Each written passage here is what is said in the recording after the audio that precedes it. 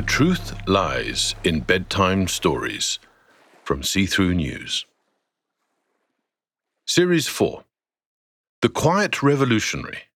The heroic role played in a plot to assassinate the king by someone you've all heard of. By Sternwriter. Episode 6. The Physician's Dilemma.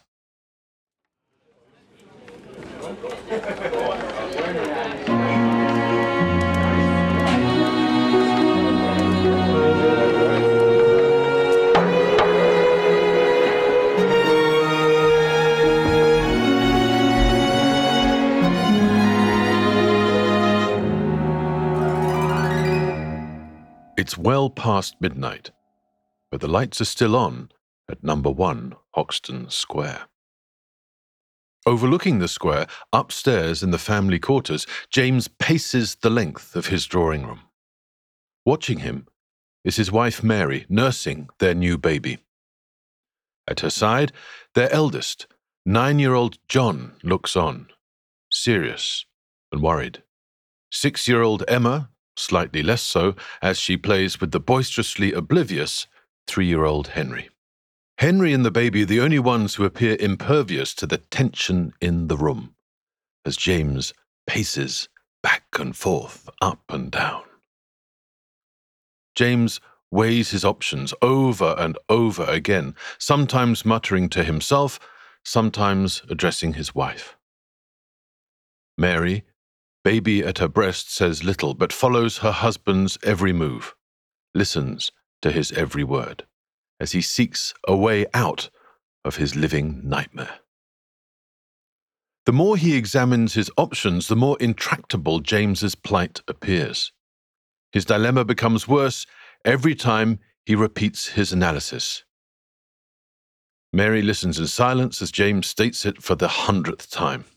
"If I stand by my friends," says James, "I'll be sent to the gallows with them, abandoning you and all our children to a life of penury. If I abandon my friends, I'll be tortured by guilt for every hour of my remaining years." The anxious look on the face of his oldest child, John, named after James's father, suggests a sensitivity beyond his 9 years. John survived the fever and cholera epidemics that deprived him of 2 siblings. They lie buried in the churchyard at St. Leonard's, whose moonlit spire is visible from the drawing-room window. As the spire is periodically eclipsed by the pacing James, John tries to recall his father's explanation of why these epidemics are now so common in London. "Every day, more country folk squeeze into our narrow streets," James had told him, streets which are still strangers to sewers and sanitation. Young John fears the invisible assassins that killed his siblings, but he wants to understand them. The boy tries again to recall James's attempts to explain current epidemiological theories in terms a 9-year-old boy might understand. "What Londoners call the Great Stink," James told him, "some physicians are starting to call miasmas. They suspect London's increasingly foul air must somehow account for the rising cholera deaths, but don't understand how. Sometimes," he explains, "you just don't know. And it's better to know that you don't know than to make things up. Just observe and listen. Make an effort to work it out and look for practical solutions, even if you don't have a perfect understanding of the hows and the whys." John wrinkles his nose as he catches a whiff of the Great Stink, as everyone calls it. Even in relatively open, airy spaces like Hoxton Square, you can never escape the Great Stink. Right now, it's wafting in through the drawing-room windows, but his father pays no heed. James has far more pressing things on his mind, like the imminent trial for treason of his closest friends. With a nod from his mother, John, displaying his father's tact and empathy, tells his little sister and little brother to say goodnight. He takes one in each hand and leads them upstairs to bed, so as not to disturb father. James barely notices as they leave the room. He turns for another length of the drawing-room carpet, pausing to look out over Hoxton Square. It's deserted. He poses to no one in particular the same question he's been asking himself, his wife, and his friends ever since he heard the Attorney General had flung his friends into the Tower. What am I to do? Like all the London Corresponding Society leaders who are neither imprisoned awaiting trial for treason nor on the run to avoid that fate, Mary has no answer. All she can come up with on this occasion is, "Don't fret so, my love." Her words sound as empty as all the other such blandishments and reassurances James has heard and ignored over the past few weeks. His friends are now hours away from their trial at the Privy Council. As some of the more reformed-minded newspapers have been pointing out, the charges remain as ludicrous and evidence-free as the day John Smith and George Higgins were arrested, but it's the latest headlines that have thrown James into despair. The Attorney General has persuaded the Prime Minister himself, Pitt the Younger, to lead the prosecution. "What am I to do?" James repeats for the thousandth time today, this time directly addressing his wife. Mary says nothing.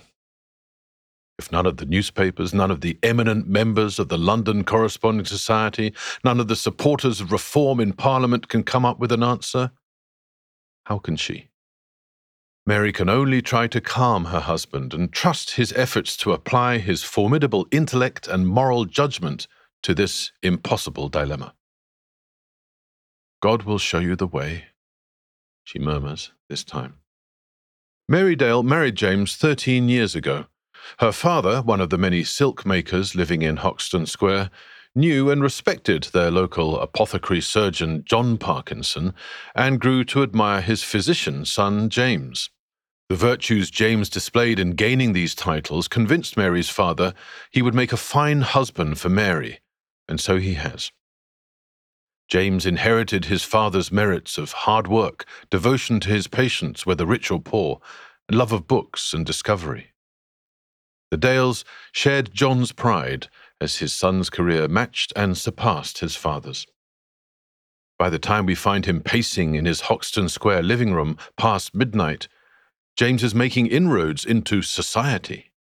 And not just as secretary of the London Corresponding Society, he's known to a growing circle of eminent gentlemen who share James's fascination with fossils and the emerging fields of scientific inquiry they're still calling natural history. As the clock chimes 2 a.m., the only fossils on James's mind are the lords, dukes, and earls who are to form his friend's jury in the Privy Council trial that starts in 9 hours' time. James resumes his pacing, his anguish unabated, wearing a path in the drawing-room carpet as he tries to think his way out of his terrible dilemma. Mary occasionally murmurs platitudes, as much to calm the baby and herself as her husband. She looks down at their newborn baby girl, named Mary after her. She's asleep. Glancing through the window, Mary glimpses the moonlit spire of St. Leonard's and tries not to think of her firstborn boy, John, and thirdborn, Jane, lying in its churchyard. The St. Leonard's clock strikes 5. The day of his friend's trial is about to dawn. Still, James paces, racked by conflicting loyalty to his friends, his principles, and his family. His dilemma is every revolutionary's dilemma. Do his duties lie first with preservation of his own life, his own principles, or the fate of his family? The first tendrils of dawn accelerate James's pacing. James turns to Mary. He folds his arms as if to discipline his thoughts. He takes a deep breath, tries once again as a man of science to describe his dilemma objectively. "The Attorney General has elected not to send me to the Tower with my innocent friends," he says to his wife. but in truth he may as well have condemned me to the torture chamber for the rest of my days. The papers say the Prime Minister himself will prosecute the case in the Privy Council. This suggests they have no intention of seeking justice and seek only scapegoats. James's attempt at objectivity fails as he flings his arms in the air. But it makes no sense. Why does he not indict me too? He asks his wife. Is Pitt so exquisitely tortuous that he knows that to spare me is to condemn me to a life of painful guilt? Logic and the law surely dictate that I must be every bit as guilty or innocent as my friends. Yet Pitt condemns me to freedom while my friends shiver in the Tower. It makes no sense. Why? Faced with this rhetorical question, Mary looks at her husband, hopelessly, as he stands, arms aloft, hands on head, a statue of despair. She attempts another blandishment. Maybe he fears facing you in court, my love.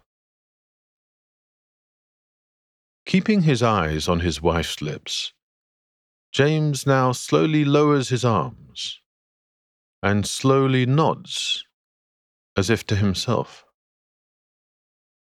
James crosses his arms, walks over to the window, and gazes across Hoxton Square. No more pacing. James now stands with his hands clasped behind his back, suddenly deep in thought. In episode 7, we'll find out what James did next. The series was written, narrated, and produced by Sternwriter. Audio production by Samuel Wayne. The Truth Lies in Bedtime Stories is a See-Through News production. See-Through News is a not-for-profit social media network with the goal of speeding up carbon drawdown by helping the inactive become active. For more, visit seethroughnews.org. Thank you for listening.